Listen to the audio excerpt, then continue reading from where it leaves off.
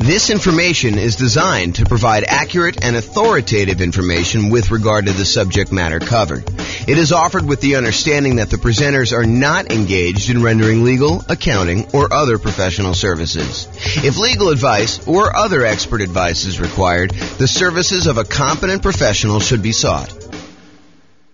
Welcome to the Fort Lauderdale Real Estate Investing and Real Estate Financial Planning Podcast. Learn all about investing in real estate in Fort Lauderdale, Florida, with a combination of real estate financial planning and modeling with numbers specific to Fort Lauderdale.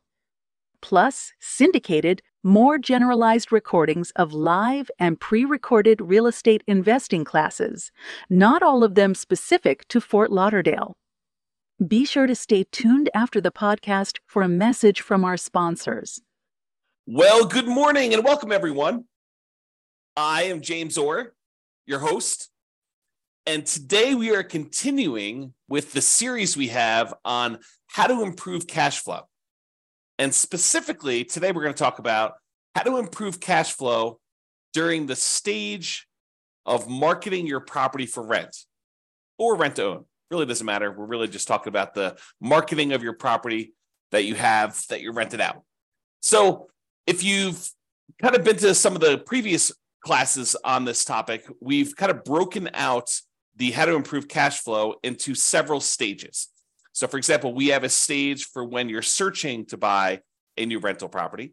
And we've covered that one already. We went over all the different strategies when you're searching to buy a property. Then we have a stage where you're financing the property. You found the property now, you're about to go put financing on it, and you're thinking about all the different ways that you might be able to improve cash flow on your rental property while you're financing it. And that's actually the largest group. It has the most number of different strategies for improving cash flow is the financing section.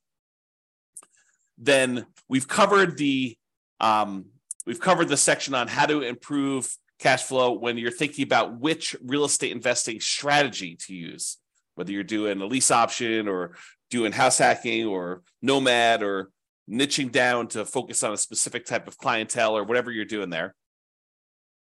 And then we've covered this section on how to improve rental property cash flow when you improve the property, when you could do things to the property itself. Today, we're covering how to improve rental property cash flow when marketing the property. And then we have two other sections that we've yet to cover, and that is how to improve cash flow for properties that you already own, and then how do you improve cash flow on properties that you're currently renting out. So we'll cover those later on, but today we're focusing in on how to improve rental property cash flow when marketing the property. And honestly, this is going to be a relatively short class because there's really only 4 things that we can do when we're marketing the property to rent to make sure that we're optimizing the cash flow on it. And those are, number 1, make sure that you've optimized the marketing itself, which we'll talk about here in a little bit. Make sure that you maximize the exposure you're getting on your property. Make sure that you have like top-notch sales skills to be able to convert inquiries on your property into closed signed leases with tenants or tenant buyers. And then lastly, optimize the showings you have for when you're showing your tenants or potential tenant buyers the property itself. Okay, so let's start off, and there's really not that much to cover. I think a lot of these are going to be obvious, but I wanted to make sure we cover them so that we could be comprehensive because there's about 88 different strategies that we use in order to improve cash flow. Some of them are really obscure and a lot of people are not going to be thinking about them.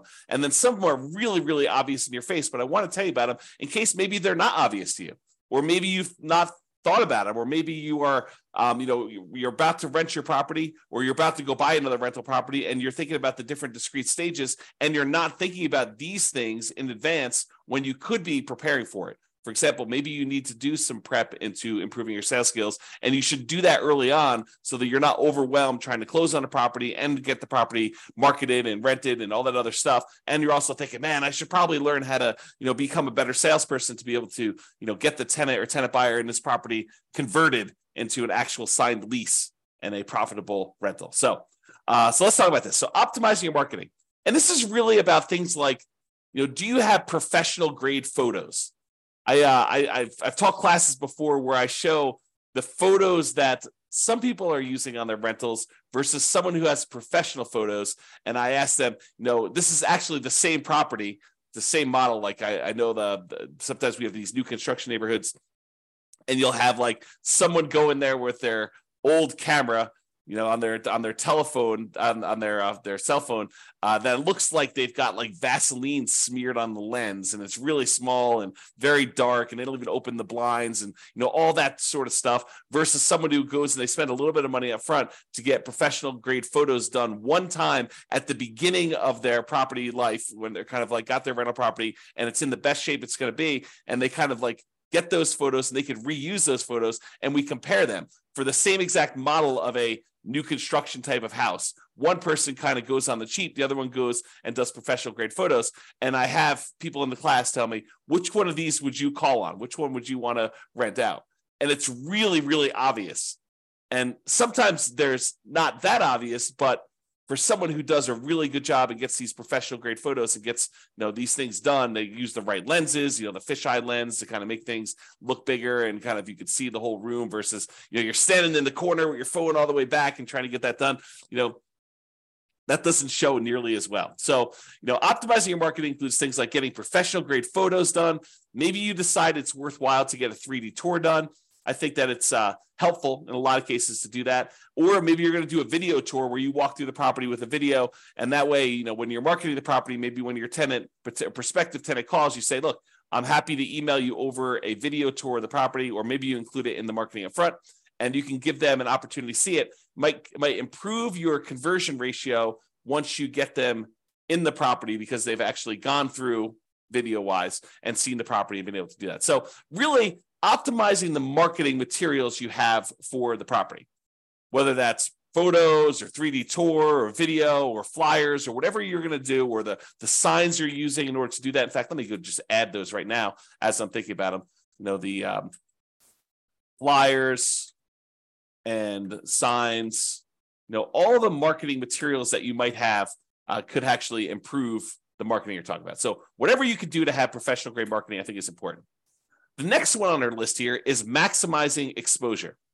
Am I maximizing the exposure of the property when marketing for tenants? We're going to start 60 days early, at least, in order to try to find the next tenant when we've got a property that's already in existence. It's hard to do that when you're buying a property and you're closing on it, and you've only got a limited amount of time to do that, and you may or may not have the rights to be able to market the property while the property is under contract, especially if there's a seller in there with their seller's personal property, or the tenants in there, and they definitely don't want you marketing their property with that, although maybe the tenant's not moving out, maybe you're taking over the property that way. But there's lots of variations. So it's really hard to be marketing a property when you just buy it in advance.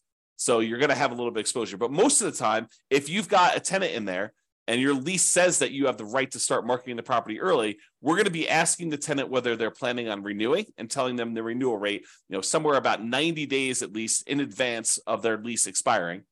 And then we're going to tell them, hey, look, if you don't tell us by this date, then we're going to start marketing the property to find a replacement tenant. And so you're going to be starting marketing the property at least 60 days early.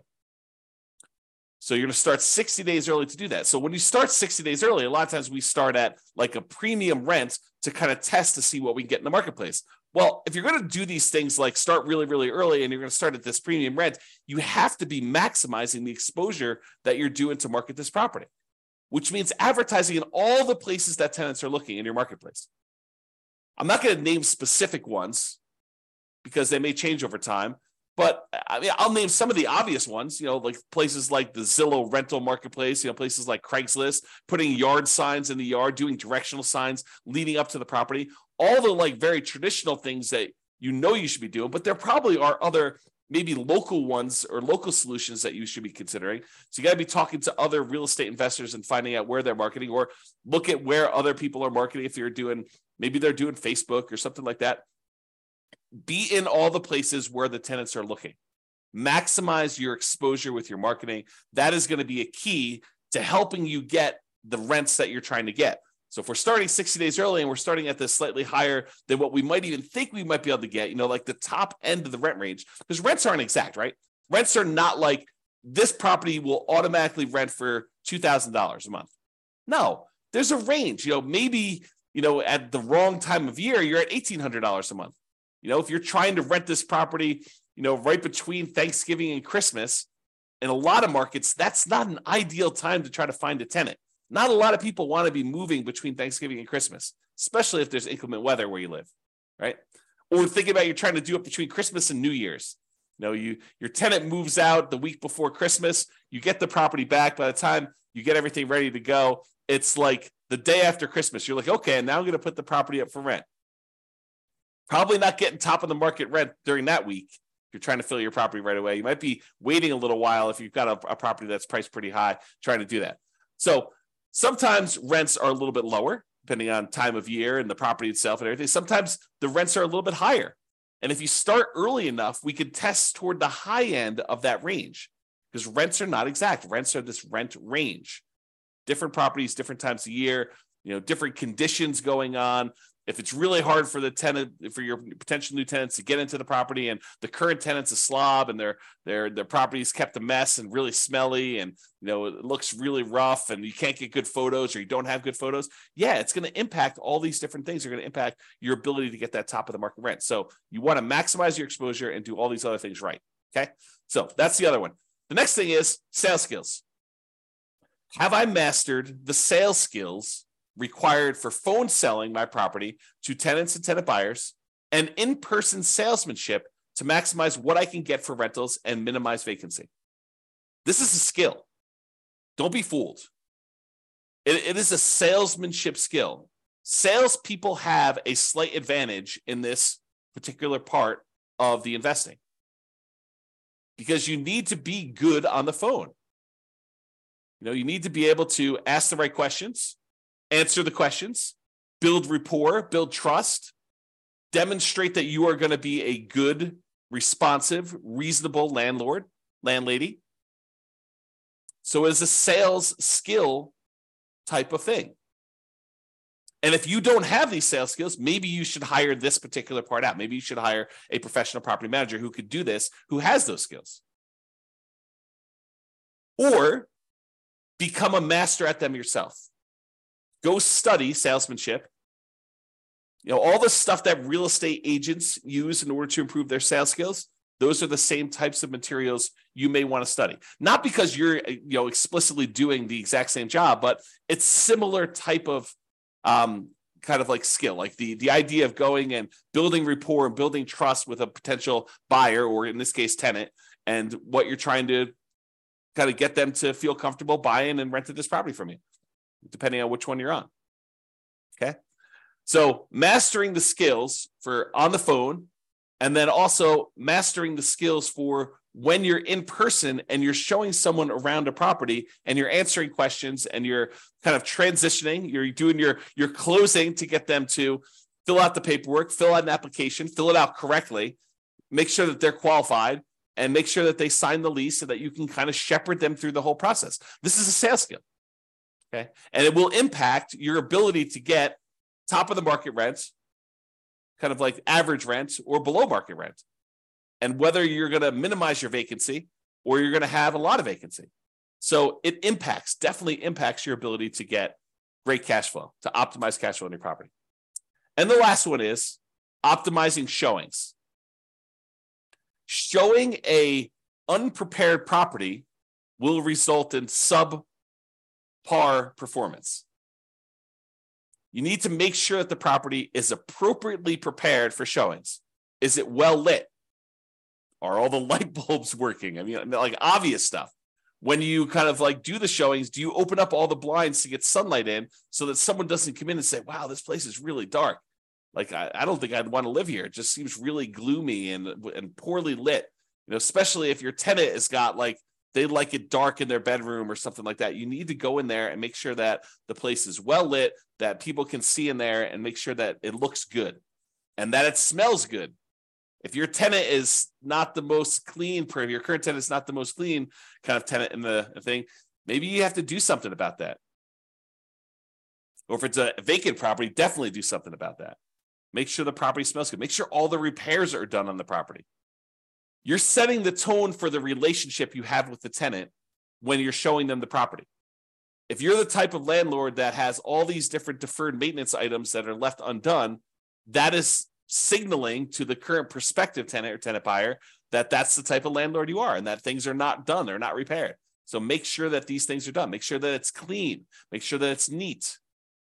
Maybe reward your current tenant for helping you keep the property clean, neat, smelling good, well lit, and let you know if there's any repairs that need to be done so that you could do them before you do these showings so that you can get maximum rent. Okay, so those are the tips we got for improving cash flow when marketing your property. Remember, optimizing cash flow is really about maximizing the income we have on the property and minimizing the expenses. And when you're marketing a property, you're really helping with both. You're trying to get that very top of the edge, top of the rent range rent, and you're trying to minimize any vacancy you have by getting the property occupied in a reasonable amount of time. So you're really working for both ends when you're marketing your property. Minimizing your exposure, or maximizing your exposure, I should say, when marketing your property helps you maximize that income you could generate from your property. So it's really better to think about all these different stages for optimizing cash flow. Take a more holistic approach and optimize at various stages to make sure that you're getting the maximum rent through all the different parts of buying your rental property and getting it rented there. All right, so that's all I got for you. This has been James Orr. I hope you enjoyed this class and I hope you implement some of the strategies to improve your cash flow. That's all I got for you for now. Bye-bye for now. With home prices up, mortgage interest rates up, and rents up, but not quite enough to counteract the higher prices and interest rates. Cash flow on rental properties in Fort Lauderdale is harder than ever. Book a call with the Real Estate Financial Planner to apply our proprietary 88 strategies to improve cash flow on your rentals. See the show notes for a link to schedule your call and improve your cash flow today. If you're a real estate agent, lender, or professional in Fort Lauderdale that wants to help our real estate investor listeners, consider reaching out to learn about collaboration opportunities with this podcast.